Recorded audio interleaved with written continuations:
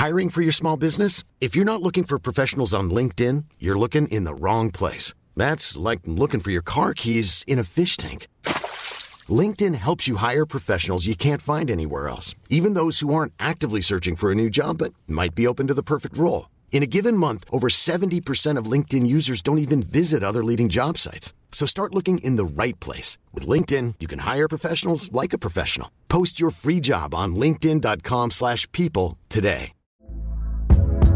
Hey there, it's Michelle Norris. I'm host of a podcast called Your Mama's Kitchen. When I travel, I'm usually looking for a way to find a taste of home when I'm not at home. And one of the things I love to do when I am at home is entertain. And Airbnb allows me to do that. When I was in California recently, I rented a house that had a great kitchen. And when we were sitting around the table, we're all thinking, we're in someone else's house. Someone could be in all of our homes as well.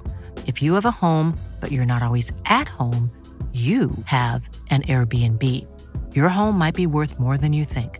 Find out how much at airbnb.com/host.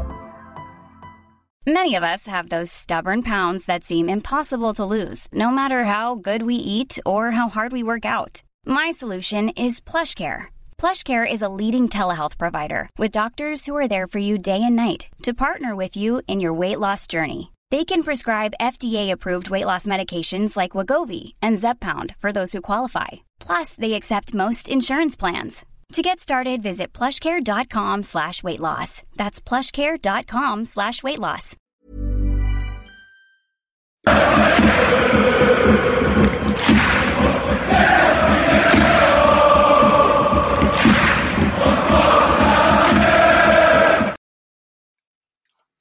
Hello and welcome to the Gallant Few Rangers podcast. My name is Mason Stewart and I'll be your host this evening, for which is our second Premier League show. Before we get into it tonight, obviously FA Cup this weekend, so we'll be skipping that. No interest in that, have we, boys? But we're going straight into Premier League. And with me tonight, starting with the Liverpool fan. I won't mention the game yesterday, mate. Jamie Rolls, how are you? I'm all right, man. Thank you. I've survived. I'm still here, so yeah. Quick one, move on. Next up, we've got Graham Campbell. How are you, Graham? Yeah, good, Mason. Thanks for having me on.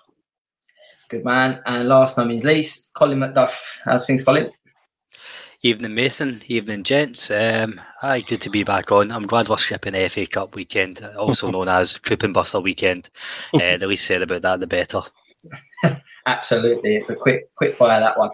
Let's get right onto it then, boys. And we touched on Everton quite a lot last week, so Jamie, I'll just go to you on this one. But Everton did eventually appoint Sean Dyche this morning. The news broke sort of Friday morning that he was going to be the man, and Bielsa didn't fancy it. So I think we all agreed it was the safe choice. But I do feel a little bit for Dyche. He's going in with only 1 day left of the transfer market, and they've sold probably their most talented winger. What's your thoughts on Dyche going in there? And he needs some attacking players very quickly. Yeah, I think we said in the last one that Dyche was probably the most suitable candidate, the safer bet of what Everton need to do, which is obviously galvanise and kind of get themselves back on track. Funniest thing I heard over the weekend was that apparently Bielsa's plan to join Everton was to go into the under-21s team for 6 months, let somebody else take the remainder of the season, go into the under-21s, get them up to his fitness level, and then he would take them next year. And apparently that was obviously laughed at the door and kind of slammed shut, and they went for the Sean Dyche option. I think that's the safest option. I think it's the most suitable one. And we already touched on that last week. And I think kind of what you just touched there, they sold Anthony Gordon for an astronomical amount of money, in my opinion. They're obviously going to look to reinvest that, but they've got literally, 24 hours, just over 24 hours from now to do that. I think the most latest one I've seen is that they're looking at Conor Gallagher, which would be a really good signing, but again, that doesn't bring you goals. I don't get that transfer if that was actually true. So yeah, it'd be interesting to see what they do in terms of transfers over the next 24 hours. And his first game, I think I mentioned it last week, his first game's Arsenal, so he's kind of got a bit of a free hit this weekend, and then they've got the Merseyside derby the week after. So Sod's Law, they'll probably get a draw out of that. They'll probably get hammered off Arsenal and get a draw at the Liverpool game, but it'll be interesting to see how Dyche, if he does try and keep them up. Yeah, he's got a big job on his hands, that's for sure. Graham, what's your thoughts on Anthony Gordon? Are you a fan of him, and do you think 45 million? I know you get the English tax as well, but what's your thoughts on that move? Especially him leaving his boyhood club in such a, didn't turn up for training for the last 4 days, and he handed in a transfer request. I think it's pretty poor from a player that's been at the club since he was 11. Yeah, I guess it's pretty poor. That's kind of the way it is. Just these days, though, when players want to leave, and I don't think it helped when he was kind of accosted by Everton fans last week. I think that video did the rounds, maybe pushed them more towards that. I guess, I don't know. I think 45 million is an insane amount of money, but that's what we're talking about in the Premier League. They get 40 million in plus 5 million add-ons, and then they turn round and bid for, in my opinion, a pretty average player in Conor Gallagher for the same amount of money. I just think Everton going straight back into the kind of poor mould of acquiring players for, I don't know, money. I just think that's a lot of money. They've just got the deal of the century, in my opinion, to then kind of turn around and send it back out the door. So yeah, not great business. Anthony Gordon for Newcastle, he's not the finished article, he's long off it. So yeah, they bought him for 40 million. Raising at 45, but this is for a player that I guess it's potentially a gamble. But if Eddie Howe moulds him well, then he's obviously going to be a really good signing. But he's not there just yet, I guess, right? No, definitely a player for the future. But absolutely agree, 45 million is mental. Colin, last one on Everton. Then today obviously Dyche is in, and his first bid is for Conor Gallagher, 45 million. As Graham just said. They're really, financial fair play. They've got the money they've got coming in, they've got to spend, but I'm surprised they're going to try and spend it all on one player. What's your thoughts on Conor Gallagher? I think he's a decent player, but 45 million is mad money.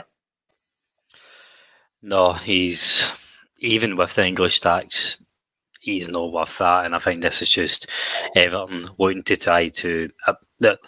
They're trying to appear to do something. They're trying to appear to buy the way out instead of investing their money properly. Conor Gallagher is at no man's land. He's never going to get into the Chelsea team. Even if they weren't spending like $500 million in the one window. He's already, I think he'll do a job at Everton, but I think Jamie's right. He's not what Everton need now. They don't give you goals. He doesn't really give you that flair or creativity. He's probably a bit more industrious than what they need. So maybe a decent signing for Sean Dyche. I said it last week. I think there's two things certain with Dyche being the Everton manager. Everton will stay up this season, and this time next year we're going to be talking about the relegation battle for Everton again. I think it's so short-sighted, but it saves them for another 6 months. But in 4 months' time, when I don't know, they'll probably end up signing fucking Andy Carroll or something to play the big man up top or next to Calvert-Lewin. We'll see how good a signing, how good an appointment he is in. Yeah, it'd be interesting if he can get Calvert-Lewin fit. That's a completely different story. But moving away from Everton, I want to this week. I want to go to some of the clubs we didn't get a chance to speak about last week, and I'm going to start with Brighton. And I promise, Jamie, that's not on purpose, but. They, to be fair, they are absolutely flying this season. Yeah. Their recruitment has been incredible. Considering the amount of money they've brought players in for, and then they're selling on. I feel a little bit for De Zerbi because every transfer, every press conference he's done since he's come in has been about one of their players leaving. Obviously, Trossard's gone to Arsenal. Caicedo, Arsenal were trying to get Caicedo, and they've turned down a bid for 70 million. He's not training at the moment. He's been told to stay away till after the window. And then later tonight, there's been talk about McAllister, who's another very, very good player. But what's your thoughts on Brighton as a whole? And as you said, their unbelievable recruitment? Yeah, I think it's a surprise to everybody. They are the surprise package at the moment, and I think there's a fair few of these teams that they've kind of kicked on a little bit, and they're starting to play without fear. Is probably the way to put it. And Brighton are a perfect example of that. The one thing we know of Brighton is they run really well, and what I mean is like the chairman, he comes out, he speaks to the press, he speaks to the fans. He's quite transparent in his approach. He was very vocal about bringing Graham Potter in, and Graham Potter was obviously going to start shaping a new era for them. It's good to see that even though Graham Potter's moved on, that they're still working to that kind of format, if you like.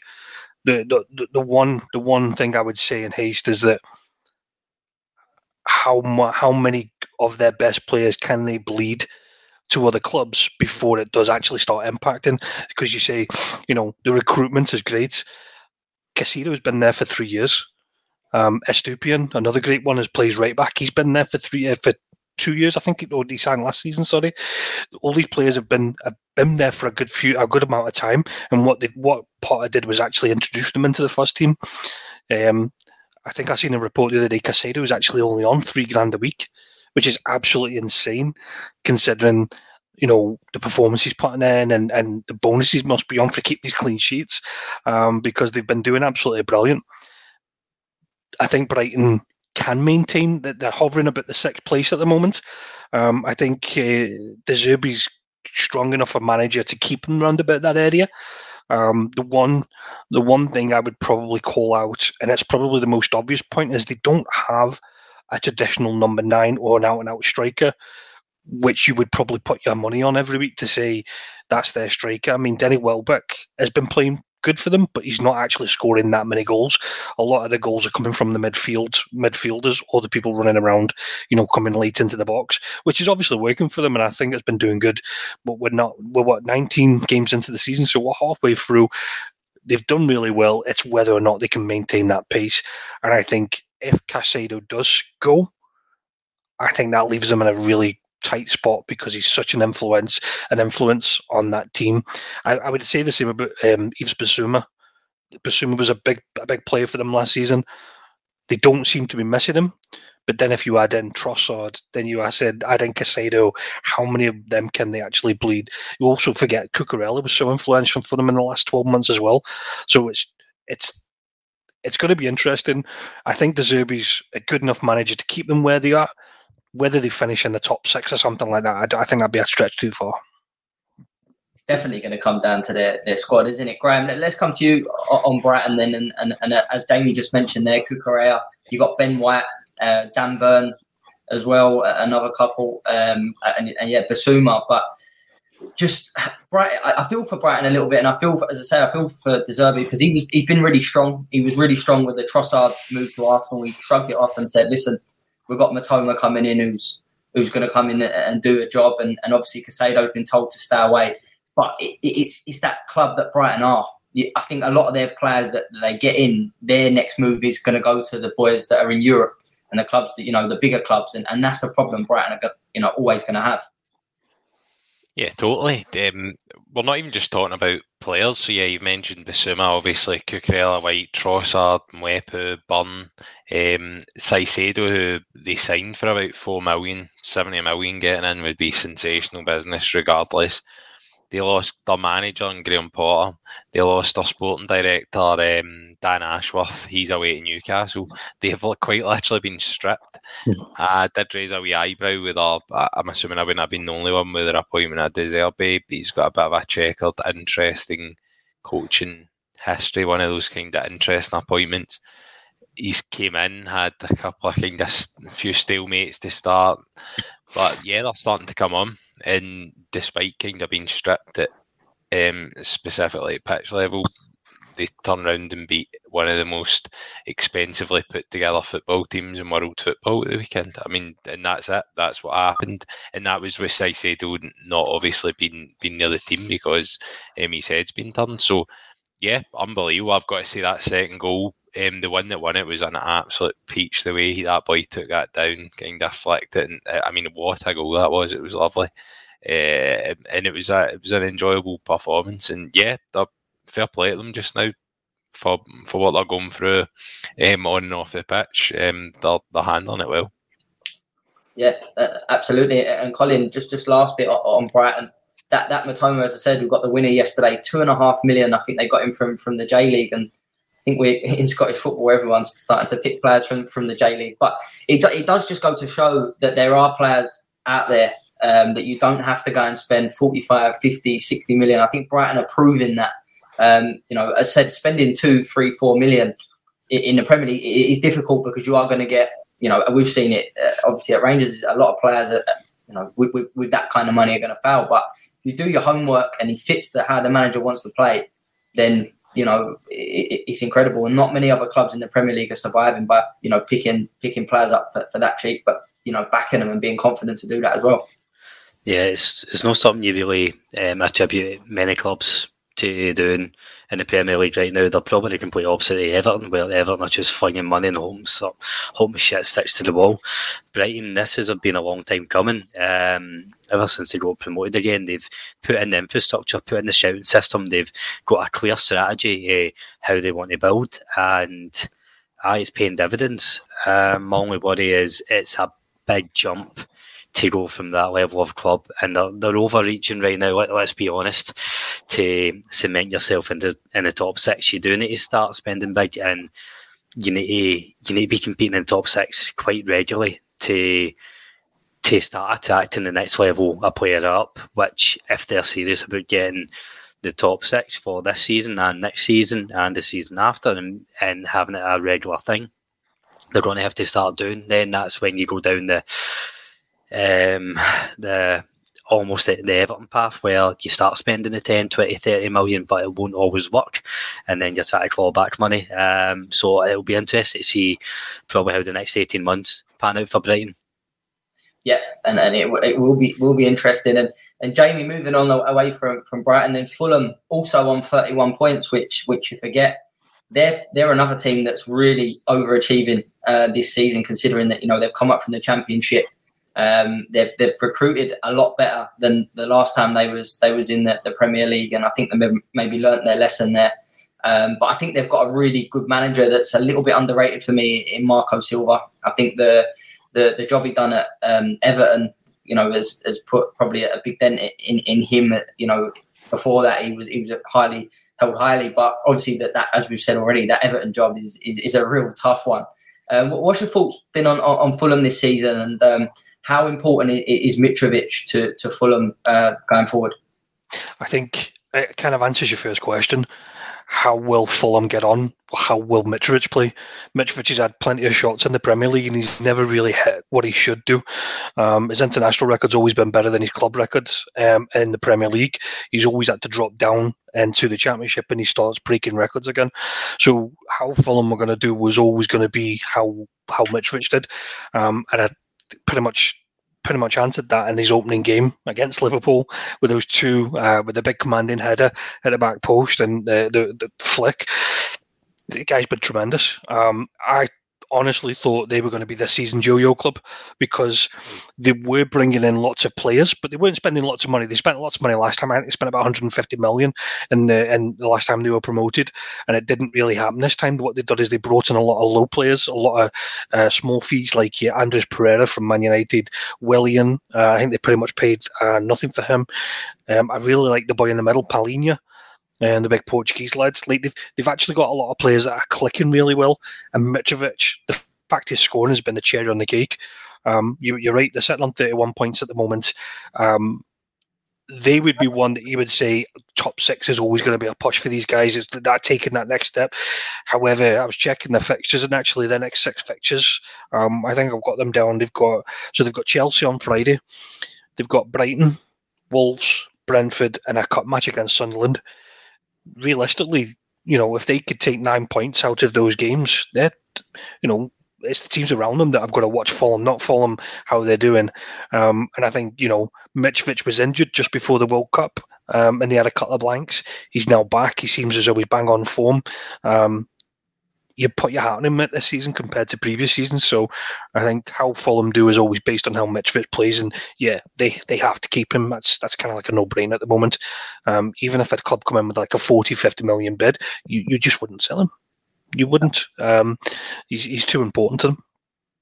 No, I absolutely agree, and it's actually a one that Mitrovic, his record in the Championship is incredible.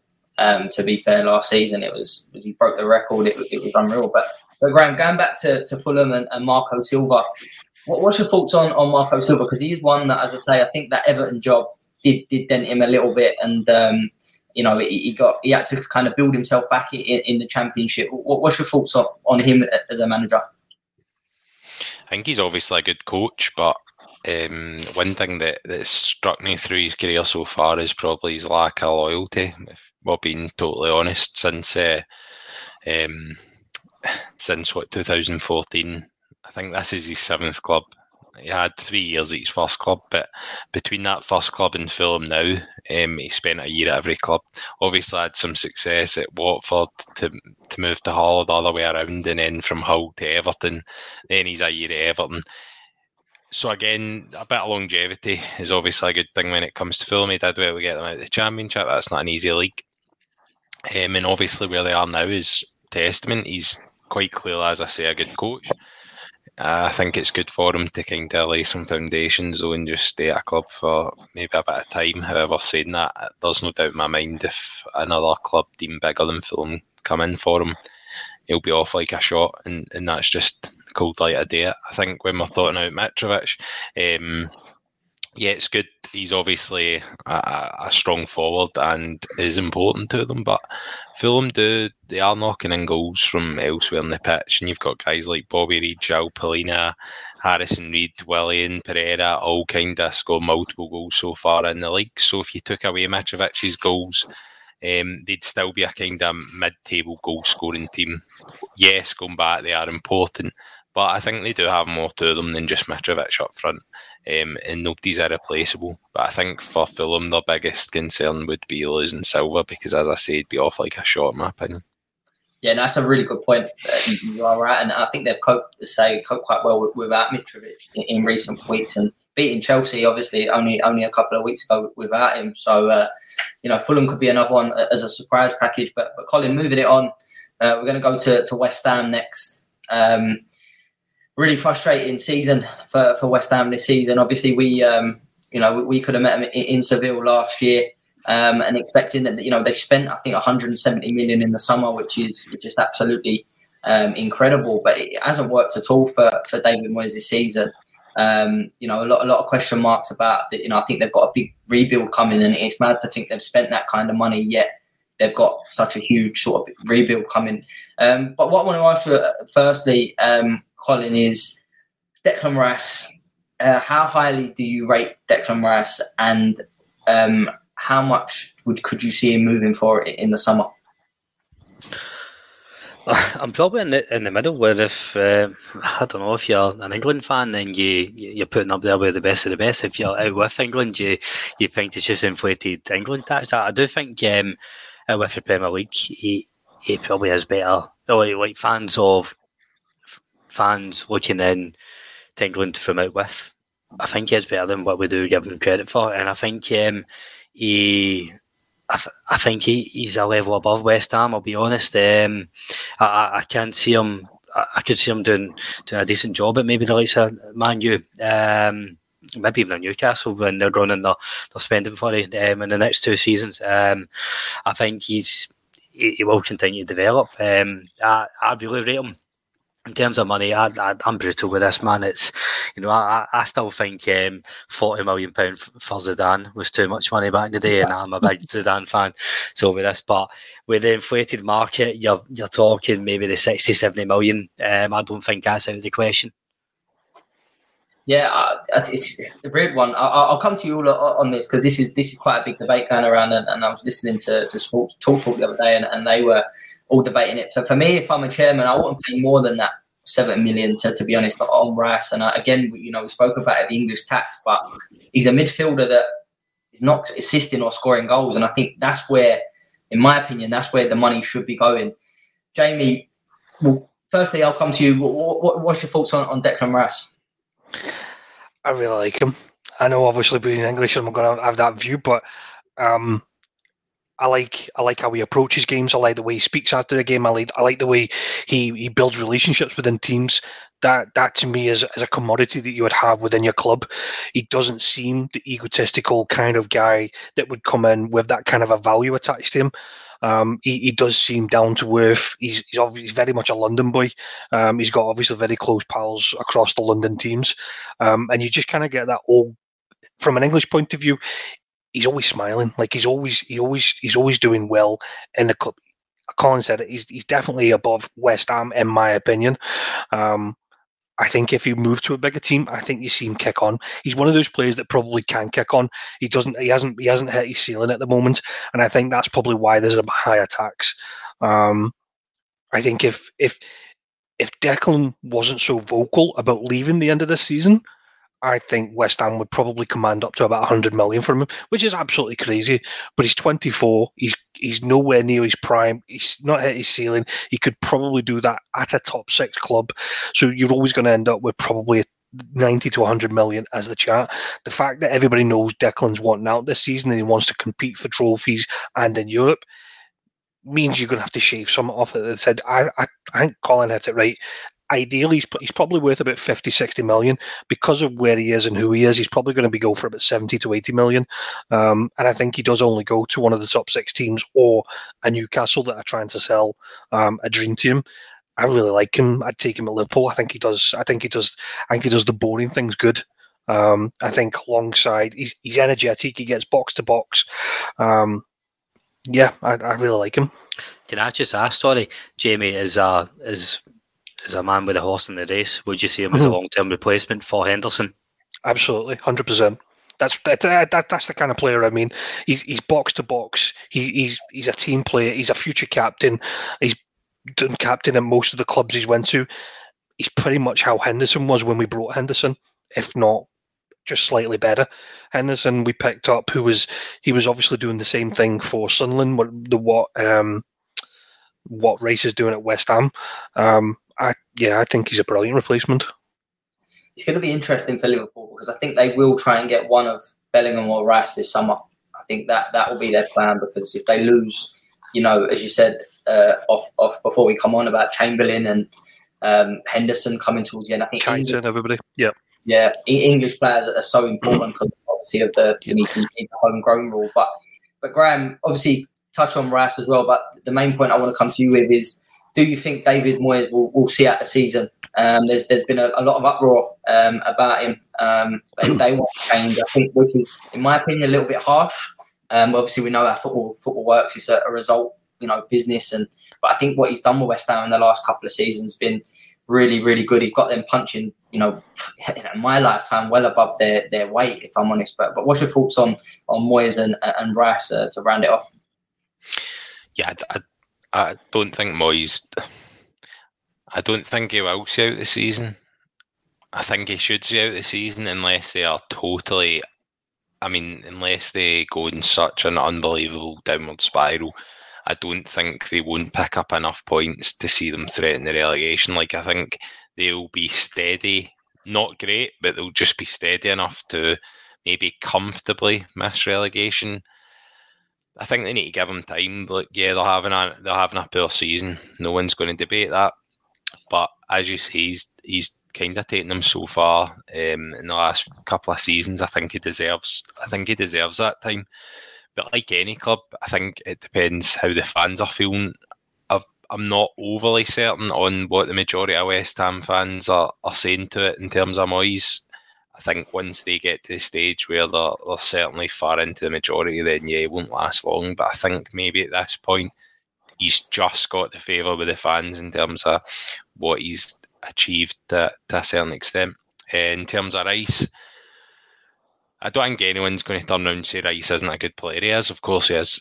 The biggest problem Rice has is the price tag against his name and what that's going to come with. We've seen it with Jack Grealish, for example. It will be either probably Man City or Liverpool he goes to. I can't see Man U going in for him just now, especially after signing Casemiro and what their team's shaping up looking like, and I just don't see him going to Man City. So I think it will be Liverpool up. Sorry, I can't see him going to Chelsea. Obviously, I think it'll be Liverpool or Man City. And talking about Chelsea, they're signing Enzo for 106 million. So that for me is going to bump up Rice's price tag even more. So that's his biggest problem, I think, is the price tag. It'll be interesting to see who's willing to put out that outlay for him. Absolutely, it's going to be an interesting one with Rice, and that's the reason I want to put it in, because listening to a lot of West Ham fans there, and they absolutely love him and they don't want him to go, but I just don't know really where he goes. I think that, as I say, with Chelsea spending the money they are on other players, Man United with Casemiro, you've got Rodri and Phillips at City. So, that for me does rule City out. So it's definitely one to watch, and I think with Moyes that will be interesting to see how it plays out. I'd like to see him. I think he's a very good manager, but as you said, once the fans start voting, it'll be a matter of time. Colin, moving it on then. This is one quite looking forward to touch on this one with Aston Villa. Another managerial change. It feels like it's just it's been that, obviously with the World Cup. I think it's been even more.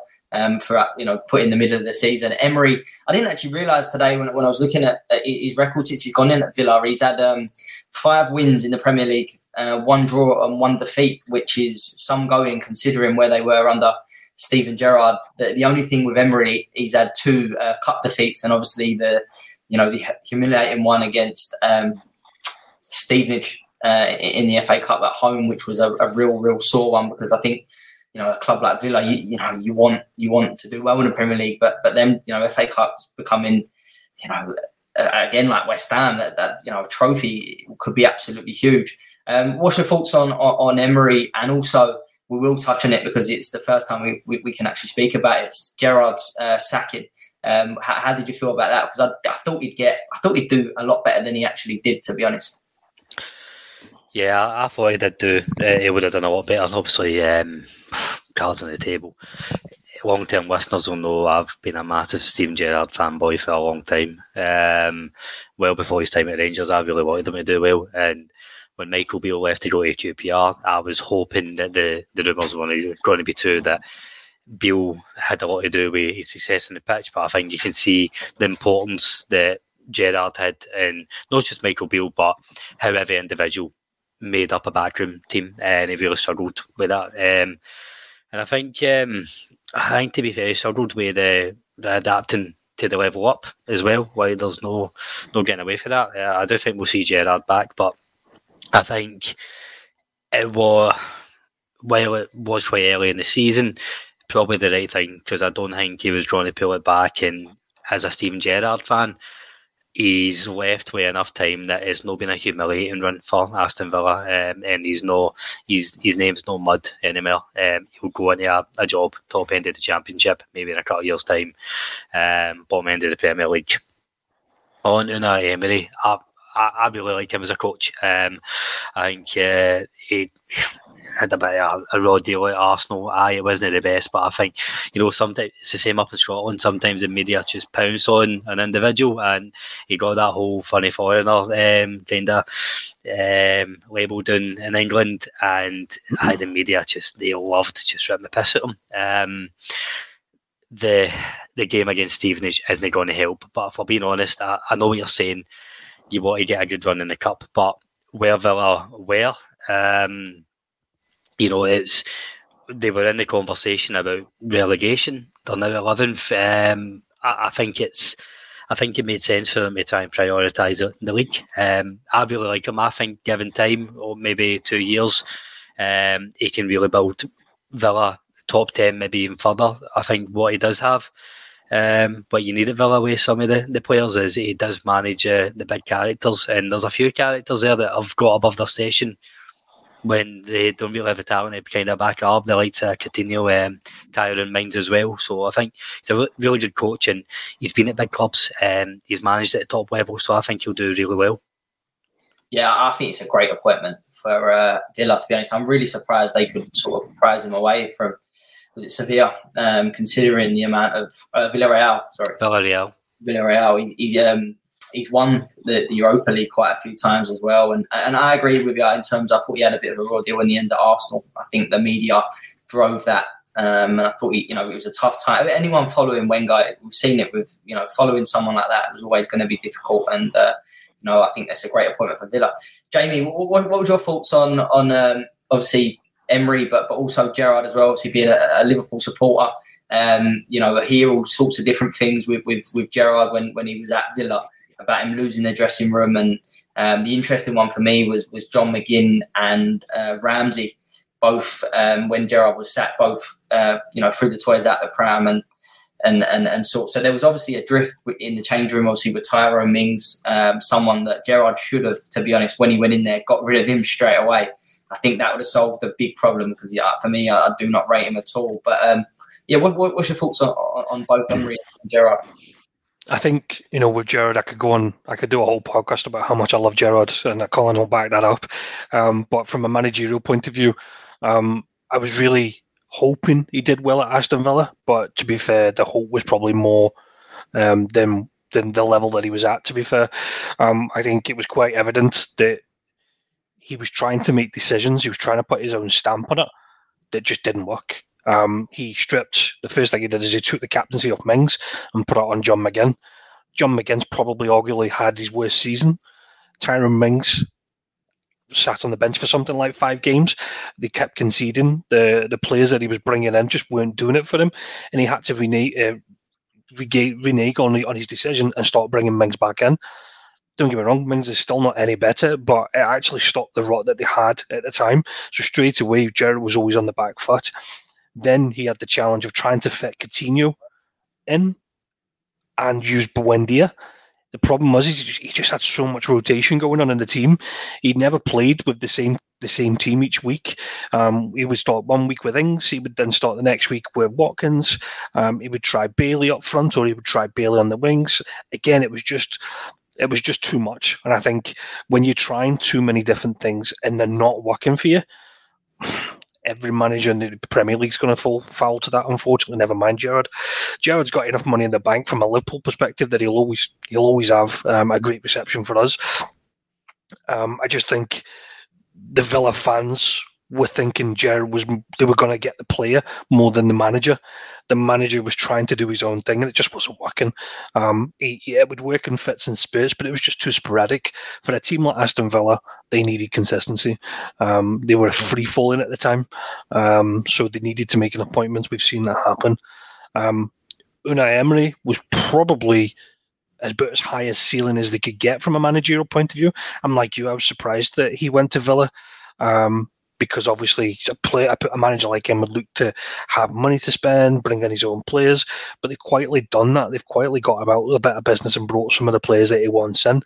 I really rate him. Kind of what you guys have done. You said he's got pedigree. He's been to some of the top leagues. I think it's France, Spain, England. He's even managed in Russia for a period. He's been to numerous cup finals. He's got a great record. I think the Arsenal job was very much. Do you remember when Andres Villas-Boas was taken into Chelsea? It was very much like that. He was trying to build something new, but he got left with all the crap at the same time. He had people like Özil on like 300, 400 grand a week that he just couldn't shift. It was always going to be a challenge for him. And the media as you said, the media were absolutely vile to him in some aspects. I remember seeing pictures of him dressed as Count Dracula on the side just because of the way he combs his hair. And you're just like, it's just not needed. It offers nothing for them. Why would he not want to go? When the opportunity, when they kind of let him go, he was always going to go back to Spain and try, regain his confidence again. I think he's probably going to be their best manager for the next couple of years. I don't see him moving to anybody unless something crazy came in from him, like a Real Madrid job or something. But we know he's traditionally not going to go to a job like that. But I think he is probably at the right level for Aston Villa. It'll be interesting to see. Now he's had a few months in the job. When he gets to the end of the season, he'll then obviously look to change it going into next year. What does that team look like? Because it's going to look, I would suggest, vastly different to what it is now. That's when we'll see the real Unai Emery, I feel like. That leads us really, really nicely, Graham, there was obviously a big debate last November when Gerrard left us to go to Aston Villa, and the question is, what is success for a club like Aston Villa? What would you say, Emery going in there? What can he do that would be a success? Because it's a football club that hasn't achieved a lot. I think Martin O'Neill got them to 5th, 2007, 2008. I think that's the last time I can really remember Villa being a bit of a force. So what's success for Emery and Villa? Many of us have those stubborn pounds that seem impossible to lose, no matter how good we eat or how hard we work out. My solution is PlushCare. PlushCare is a leading telehealth provider with doctors who are there for you day and night to partner with you in your weight loss journey. They can prescribe FDA-approved weight loss medications like Wegovy and Zepbound for those who qualify. Plus, they accept most insurance plans. To get started, visit plushcare.com/weightloss. That's plushcare.com/weightloss. Hey there, it's Michelle Norris. I'm host of a podcast called Your Mama's Kitchen. When I travel, I'm usually looking for a way to find a taste of home when I'm not at home. And one of the things I love to do when I am at home is entertain. And Airbnb allows me to do that. When I was in California recently, I rented a house that had a great kitchen. And when we were sitting around the table, we're all thinking, we're in someone else's house. Someone could be in all of our homes as well. If you have a home, but you're not always at home, you have an Airbnb. Your home might be worth more than you think. Find out how much at airbnb.com/host.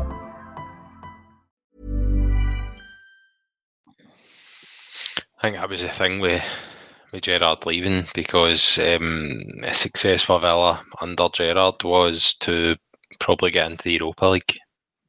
That's probably the immediate next possible success. Obviously, if they were to win a League Cup or FA Cup, for example, of maybe unlikely. I guess it's not impossible, obviously, but definitely I'd have thought their aim would be top 7. Or I guess with the Conference League there now, maybe one of you will be able to tell me if it's the top 7 or 8. I'm assuming it's depending on who gets into the Cups or wins the Cup. So you're talking about 7th or 8th, right, to get into Europe. And then you've got, as you have said, Emery, who's the master Europa League winner. He's won 4 Europa Leagues. He won 3 in a row with Seville, which is insane. Yeah. That is insane. No matter what, that's nuts. He won 4 beat Liverpool in the final. He's won 4 and 8. He's got plenty of trophies in career as a manager. 12, 13. Obviously, he spent time at PSG. He's a good manager. I'm not surprised to see Villa getting somebody like that in. He wanted something to prove. He wasn't going to go back to a top 4 club or maybe even top 6 club. So it probably works well for both of them. I just don't see him really breaking into anything other than the top 7 or 8. I really don't. And that's more to do with the money that's now been spent. When you add Newcastle into the mix with the top 6 clubs in England, how do Aston Villa break in? Let's face it, how do any of the clubs break in out with that? So it's going to be difficult. Good manager, but I don't see him being there for really a long period of time, I'll be honest. No. Now on the end for me, there, Graham, because that was one thing I said about Gerrard when he left at the time. It was it's with everyone else that's in and around and the money that's getting thrown about. As you say, someone like Emery, as I said, if you're an Aston Villa fan, I think it's a great appointment. I think it'll be much more exciting for you. Colin, moving it on then to the next one we're going to touch on is Wolves. They're just above the relegation zone at the moment.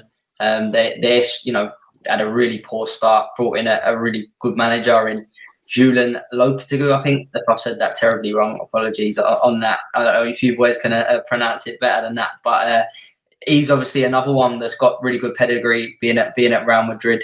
It's a really good appointment for Wolves. But again, they're very close to that relegation zone. Yeah, the clubs I guess we're going to talk about before we round up. I'm probably least worried about Wolves, and it's because the appointment. I'm not going to try and pronounce it. I'll go. Big Jules. Big Jules has got to see them good. But, I think given time, he's a good pedigree, and I think Wolves have really struggled this season. But if you look at the technical talent they've got, it's still a really good squad on paper, and I think it might not be straight away, but I think between now and the end of the season they'll start pulling up a bit of form, and they'll beat the teams round about them. I think that's the important thing between February and May. If you're serious about avoiding relegation, and not just avoiding it by a skin of your teeth, by having a couple of meaningless games at the end of the season, I think Wolves will do that. They'll start getting a few points. I don't see them taking anything off maybe the top six, but I think given that's 3 months he's been in now, and I think we'll start to see them flourish under him. Yeah, the signing of Cunha from Atletico Madrid was a bit of a surprise, considering where they were in the league. I think that's a really, really good signing. And they don't get him without that manager coming in. I don't, and that's that's just impacting. That'll give the players a boost as well. That'll give the players a bit of, whether it's right or wrong, that'll give the players a bit of trust in the manager too, to actually. And sometimes it's about having the players' confidence to listen to your ideas, to go and implement them. Absolutely. And as you said, Colin, I absolutely agree. They've got a really good squad there. Jamie, I think they've got a few players there that I think maybe, again, have just been there a little bit too long. I think Neves is being one of them. I'm a real good fan of Neves. I think he's a top player. And I think Raul Jimenez as well. Obviously, the injury he had at the Emirates a couple of years ago was a horrible one. I can't even watch that back. The noise, because it was during COVID, there was no fans, so you heard the noise when he went in for that header. Been a big blow, because he hasn't come back the same as, just good he's back out playing. But that was a blow. But especially Neves, Jamie, do you think he could be one that Wolves are really going to struggle to keep hold of in the summer? Yeah, I think it's already been reported that Neves is pretty much going at the end of the season. He's got 18 months left on his contract, and the talk is that he'll move on. And there's two things for the rationale of that. One is that they'll get a lot of money for him, and two is his agent. From what I'm led to believe, that half of Wolves has been brought in by Jorge Mendes, the guy that loves a dual citizenship with all these players. If they got half Portuguese and half Brazilian, and they're kind of making their way to Wolves at some point. But again, they've had this desperation to fill the void that Jimenez no longer does, because Jimenez is obviously a great link-up man, but you could bank on him scoring any goals up until that injury, and it was such a shame because he was tipped to move on to bigger, better teams. At that point, the injury obviously rocked them. They've never really replaced that lack of goals. They've brought in multiple strikers to try and fill it. They brought in at the beginning of the season. I was interested to see a lad that had been at Valencia for a couple of seasons, Gonçalo Guedes. He's played pretty much every game this season and not really kicked in. He's now went on loan to somebody else after only being there for 6 months. They have got a ready-made striker. The problem is he done his ACL in his debut. There's a big lad they brought in from Stuttgart called Sasha Kaladzic, I'm sure his name is. Big 6'2", broken every record at Stuttgart going. The lad looked immense, and they got him for something like just short of 20 million. And I was really interested to see how he would get on, because they do a lot of balls into the box. Wolves, when they're coming down the side, and he'd done his ACL in his debut, so he's out for the whole season. So again, then who did they bring in? They brought in Diego Costa, who's about 900 years old now. I'm not even sure the last time he scored a goal, but Colin's right. Half of those players don't come to Wolves unless it's to do with Jose Lopetegui, I'm going to go for. I think that's how his name was. And it's some of the players like Adama Traore probably that they need to try and move on. The guys, there's a lot of fluff about him, but unless you've got 42 litres of baby oil for him, there's not really much end product. But Ruben Neves is something I watch quite keenly. Again, he's another midfielder that I would always pick up in a Liverpool scenario. But I was more surprised that they let people like Conor Cody go. Conor Cody was living and breathing Wolves for probably the last 5 years or so, and was a big success of how they defended. To kind of change the methods and tell him he's no longer wanted by the club, and they were moving to a back three, pretty much kind of means they are where they are, if that makes sense from a defensive point of view. They also let the other boy go to, I think it's Villa, Dendoncker. He was another lad who's been playing really, really well. So they kind of lifted a big chunk of the team out, and they've been trying to fill these spaces back up. Just not too much success at the moment.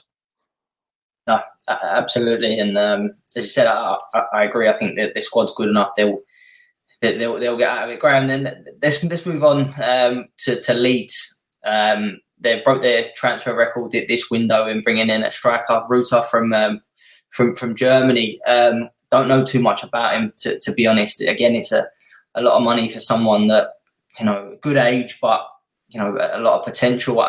Kind of looking at Leeds, and I kind of expected a little bit better. I think Leeds are one of them clubs that, obviously spent far too long in the Championship, but not really made the impact I thought they would in coming into the Premier League. And I don't know if that's just not having the financial power like everyone else. But what's your thoughts been on Leeds, so far this season, and how do you see it going for the second half of the season?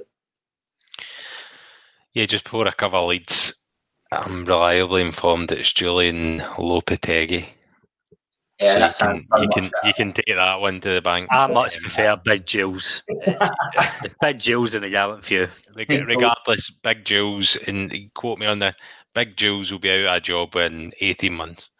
Anyway, Leeds, I think, again, Jesse Marsch was one of those appointments. I kind of raised a couple eyebrows. There's something, and I guess it's probably quite poor from all of us. There's something that we all have about maybe American coaches coming over. There's always maybe a bit of a stigma about them. I could be wrong. I think the only one that actually really had a crack was Bob Bradley. I think it was Fulham, maybe. I'm pretty sure it was Fulham, right? A few years ago. Didn't work too well. We've had some really good players come over, but in terms of coaches, Marsch, I like him. I want him to do well. I like to cut his jib.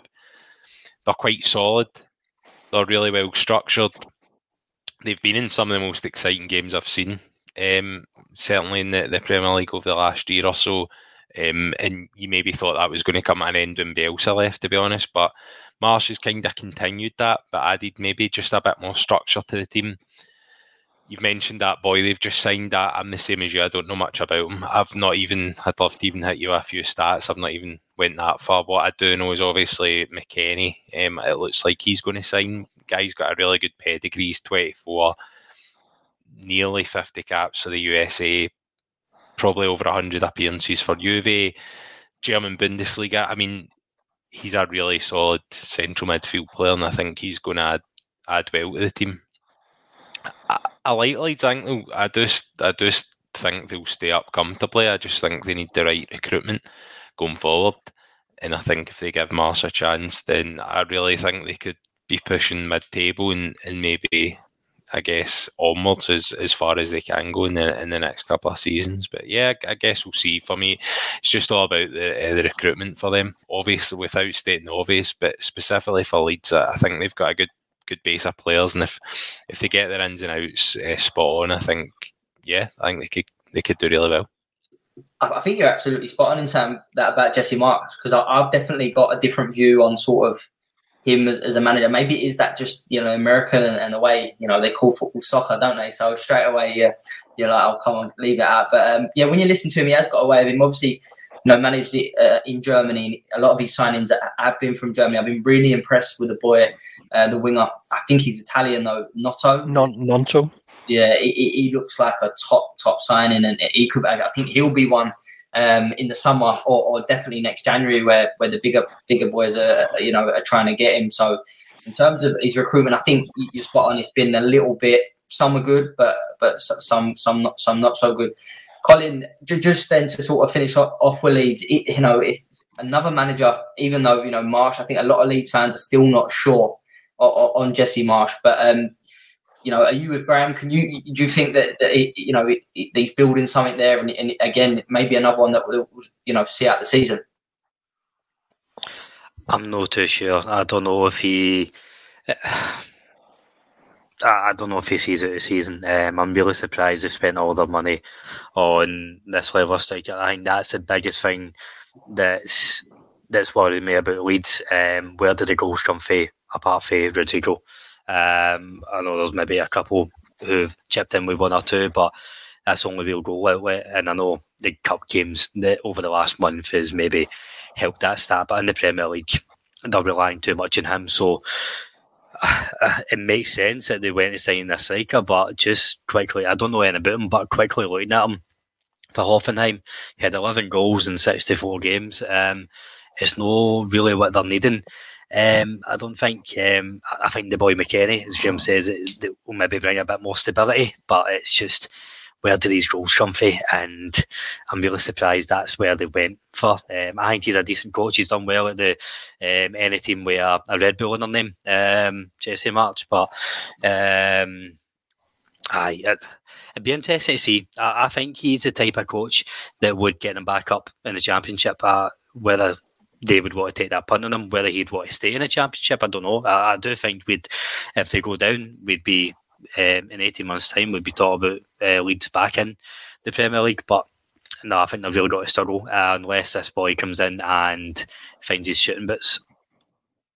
Yeah, and obviously Patrick Bamford, another one they've got there, has been out injured. Actually, Bamford, when he has a run of games, is one of them. He's a very good finisher, but I don't think he's, maybe harsh, I don't think he's a player that I'd want if I was a club that wanted to push for Europe. And I think Leeds as a club, they're not there at the minute, but I think that's their aim, like everyone else sort of in that middle zone. I just don't think Bamford's at that level. And that might be a game changer if he does come back and can get 8 goals between now and the rest of the season. Rodrigo stays in form as well. So maybe I'm being a wee bit harsh, but I don't know how soon they're expecting Bamford back. Yeah, absolutely. And as said, there'll be an interesting one because as Graham said, every game there's goals in them. They're a good one for the coupon for both teams to score. That's for sure. But just to round up then, the last team I want to touch on, and Jamie, and ex-Liverpool managers, Brendan Rodgers, Leicester. They had a couple of really good seasons under him, and I think they missed out on Champions League 2 years in a row on the last day of the season. Mm-hmm. And then obviously last season they had a really poor season, and they haven't been doing too well this season. Again, though, their recruitment over the years has been very, very good. But I thought it was always inevitable that Leicester would always go down the way again, just because financially and Leicester as a football club, I mean, they've won the Premier League, which was obviously a few years ago, which was huge. But I think that's as good as it can get, and I think that's as good as it will get for a club like Leicester.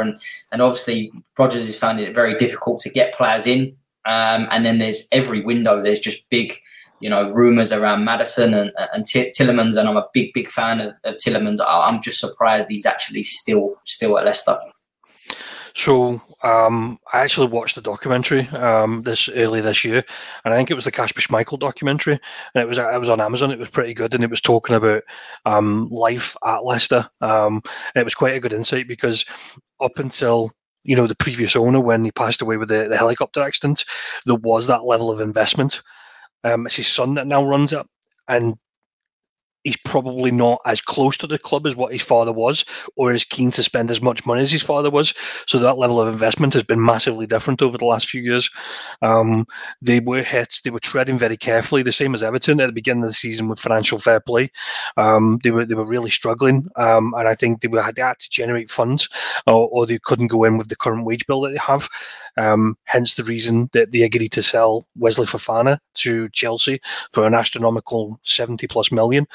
The talk was that Maddison was meant to be going in the same window, but they tried to spread out the deals so it doesn't hurt them so much.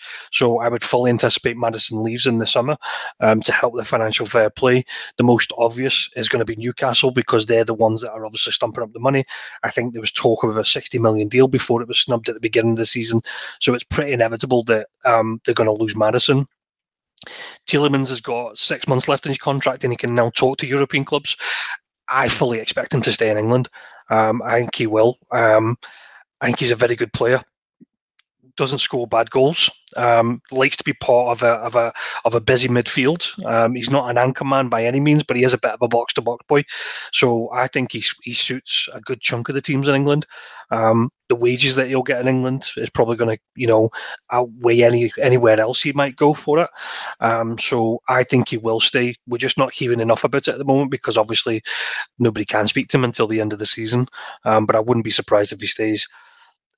Jamie Vardy, and Iheanacho are still their two strikers. It feels like they've been the two strikers for the last 7 years. They actually brought in a really well-suited striker in Patson Daka, who was absolutely destroying Austrian football. But that's not worked out. And I think, it's systematic of how Leicester have been. They've tried to do business. It's not really worked out. They've brought through smaller, younger players. Again, not been the same. They brought in the lads, is it Faye, for something like 13 million. It just looks like if you ordered David Luiz off Wish, in my opinion. They've now brought in a guy called Tete. I absolutely know nothing about this lad, but they're labelling him as a Brazilian winger. He was at Lyon, so I don't know how good that's going to be, because Lyon have been pretty much on the slide for the last 2 years as well. I don't think he's going to rescue their season. I think Brendan's going to be really struggling at the end of the season, and I think I called that out last week in the predictions for relegation fodder. It's a really interesting one, Leicester, because when they won the league, and then a couple of years after they had an interest, in players that was that next level. But it seems, as you said, with the investment not coming in, they've gone back down. But not just one level. I think they've dropped down to a couple of levels, and they're searching everywhere. Graham, just on Brendan Rodgers then, I don't feel sorry for Brendan Rodgers because I don't like Brendan Rodgers, but it's a very difficult job for him to do with his hands tied behind his back, because, as you said, being so close to get Champions League 2 years in a row and then just suddenly relegation battle. I think, the Leicester fans want him out. But again, I think, he is a good manager for Leicester, but obviously not being a Leicester fan. But I just think without that investment, it's very, very difficult. Yeah, look, I'd imagine we all don't like Brendan Rodgers on this go very much. However, saying that, he's obviously an extremely good coach. Without that lack of investment in the way Leicester are doing business now is very different. Leicester fans may want a new manager, but sometimes the grass isn't always greener. I would have thought if they get a new manager in, they're potentially relegation for. I think Rodgers is probably the guy that is, because how good a coach he is the one that's keeping them where they are. If there is that level of investment going forward, then they'll again climb up the table. The guy did win an FA Cup with them, which was, years after winning the Premier League. That was as huge a thing for them. But obviously the FA Cup in England is massive, and I can't think if that was maybe the first time they'd won it, or the first time certainly decades upon decades. But I wouldn't be so fast to get Brendan Rodgers out of the club if I was a Leicester fan, that's for sure. And who knows, maybe after a couple of seasons of pain, they will start spending again. And maybe it is just a refresh of the squad. If we're talking about Tielemans leaving, maybe Maddison, those are big wages, and certainly with Maddison getting a good transfer fee in, maybe you will see that start getting spent again. But we'll see. Yeah, definitely two players to watch. Next season, Maddison to Newcastle. I think, as Jamie said, that looks like it's a definite cert. But I'm going to throw a little curveball, and I think Tielemans will end up abroad. I think Bayern Munich could be one for Yuri Tielemans. Colin, then last couple of bits. I'm going to come to you all on this, starting with yourself. Deadline day's tomorrow. So who do you think needs to strengthen the most? Everton. And I don't think I need to expand too much on why, because they're absolute dog shit at the moment. But I think for all the clubs round about them, they have brought in a few players they have tried to strengthen. We all said at the start of the call that Conor Gallagher, he's not the answer. He's not got to save the season. He's not what they need. I do think they need to get another cut of signings in. And if they don't, I don't see them, even with Sean Dyche, who put the absolute inspirational team talk in every week. You'll get the players running through brick walls. But if that cohesion and the ability isn't there, then there's only so much that'll get you. So I think Everton, this is probably they're probably the club who the transfers will make or break their season most for me. Yeah. Jamie, same question to you. Who needs to strengthen the most tomorrow? to kind of back up Collins, it has to be Everton. We've already mentioned the lack of goals that they have. The craziest rumour I heard today was apparently Everton have made a $4 million offer for a loan deal for Richarlison, which seems absolutely mental. However, if he was to go back, I think I'd comfortably say I think he would be fine for them in terms of helping them get back out of the relegation fight. I just don't see it happening.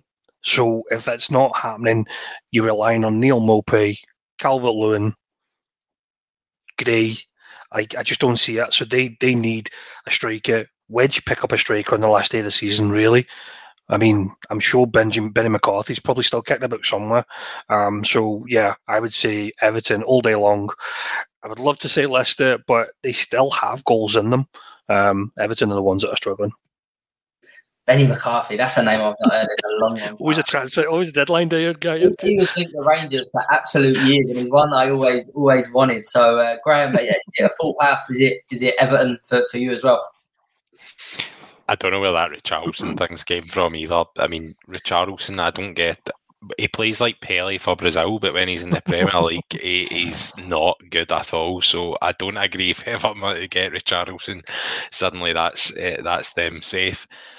I think, honestly, I couldn't pinpoint who needs to specifically strengthen. There's 7 teams win 3 points to the bottom. I think it's going to be who's less shite that will go down, and maybe a couple of teams are in some absolutely honking form. I mean, Bournemouth, I think they're goners. I think they could strengthen.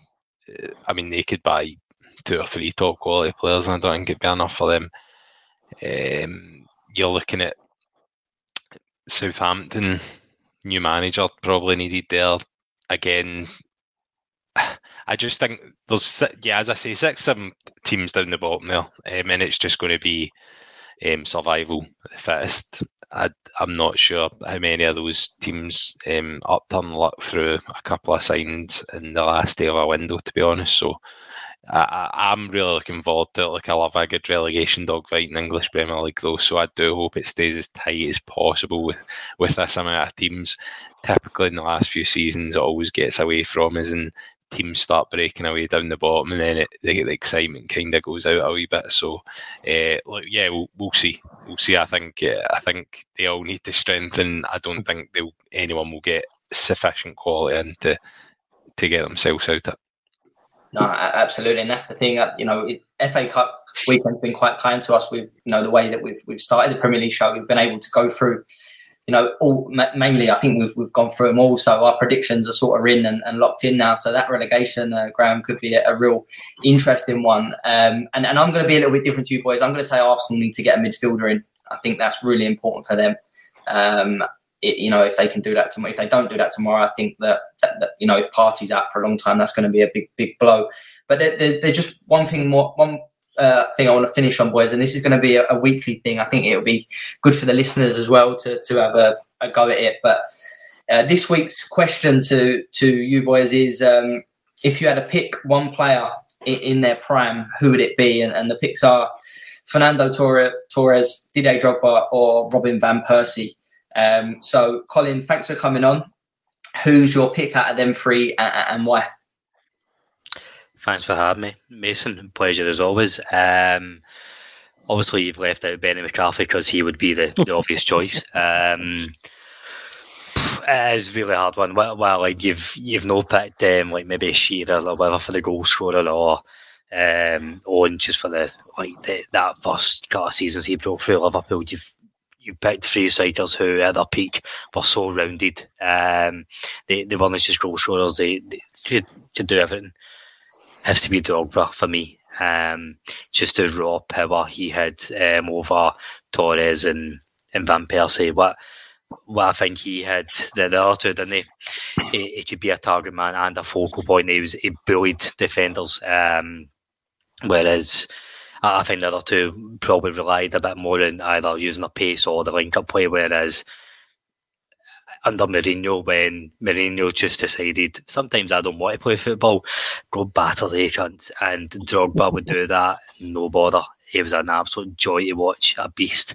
Kind of like Dado Purcell, who was kind of breaking into Rangers at the same time. Obviously, Purcell was a few levels up, but it's big DDA for me. But thanks for having me. Top man. Jamie, I think I know your answer, but who are you going with? And again, thanks for coming on.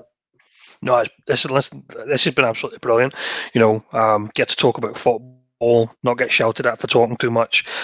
I'm just remembering to let everybody else have a go, which Graham will tell you I'm not very good at. But it's been a pleasure absolutely coming on. And I'm not going to go for the obvious. I would love to say Fernando Torres. However, in reality, Fernando Torres only really had a good season at Liverpool. A good 3 seasons at Liverpool. His goal rate was something like 1 every 2 games. He was like 102 appearances, I think it was, and he got 65 goals. That's nothing compared to what Van Persie and what Drogba did. I would love to see Fernando Torres. I remember his goal at Old Trafford when we absolutely thumped them. The grey Liverpool top is the Torres top to me. I love him, but I'm going to go with Colin Drogba all day long. The one thing that stood out about Drogba is players were scared to play against him. He absolutely bullied them. But I think the one thing that stands him out, he scored the important goals. He scored a brickload of goals, but he cut final goals. Many goals I can think of, he scored in the Champions League final. He scored goals to win the Premier Leagues. He's got that history. He's got that element. Van Persie was flair. Van Persie was brilliant. Van Persie was very much about the people around him as well. He got on the end of things. He just didn't want to play against Drogba. He absolutely bullied defenders. So yeah, for me, Drogba out of them 3, I think Drogba's the standout for me. Yeah, no, I can't disagree with any of that. And Graham, thanks as always for coming on, mate. Are you going to go? Is it another full house, or is there someone a little bit different standing out? Yeah, thanks for having me on again, mate. Always good.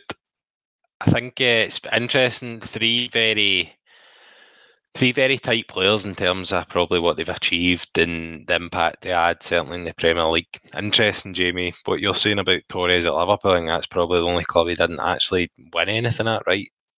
Whereas his honours at Athletic Madrid, Chelsea, Spain, really good. Guy was absolutely class.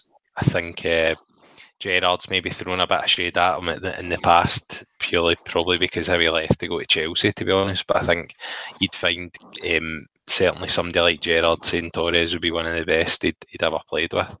Yeah, he did say that. It's hard. It is hard. I think I'll probably rule out Van Persie purely maybe because he's not won as much, certainly not a Champions League. It is a toss-up between Drogba and Torres. I think it does just go to Drogba purely because I do generally think on his day, when we're talking about somebody that's unplayable, I think Drogba's that guy that is unplayable. And I enjoyed watching Drogba, I really did. Thought he was good, great character. So for full house, I think. Yeah, I'm going to go with Drogba as well, just to finish it off. But it was one that I see earlier, and I thought, you know what, that's a really good because I think you could debate all 3. Even Robin van Persie, no one's really gone in, but he was that. I think the standout obviously is at Man United, the last Ferguson's last season when they won the league, unbelievable, and just injuries maybe just don't give Robin van Persie that longevity. But he was a top player. But yeah, Drogba for the big games and what he's won. But listeners, if you disagree or agree, please let us know and maybe send us something that we'll go through it in the weeks to come. But that is something that I definitely think we will be adding in. And again, thanks for listening and get in touch.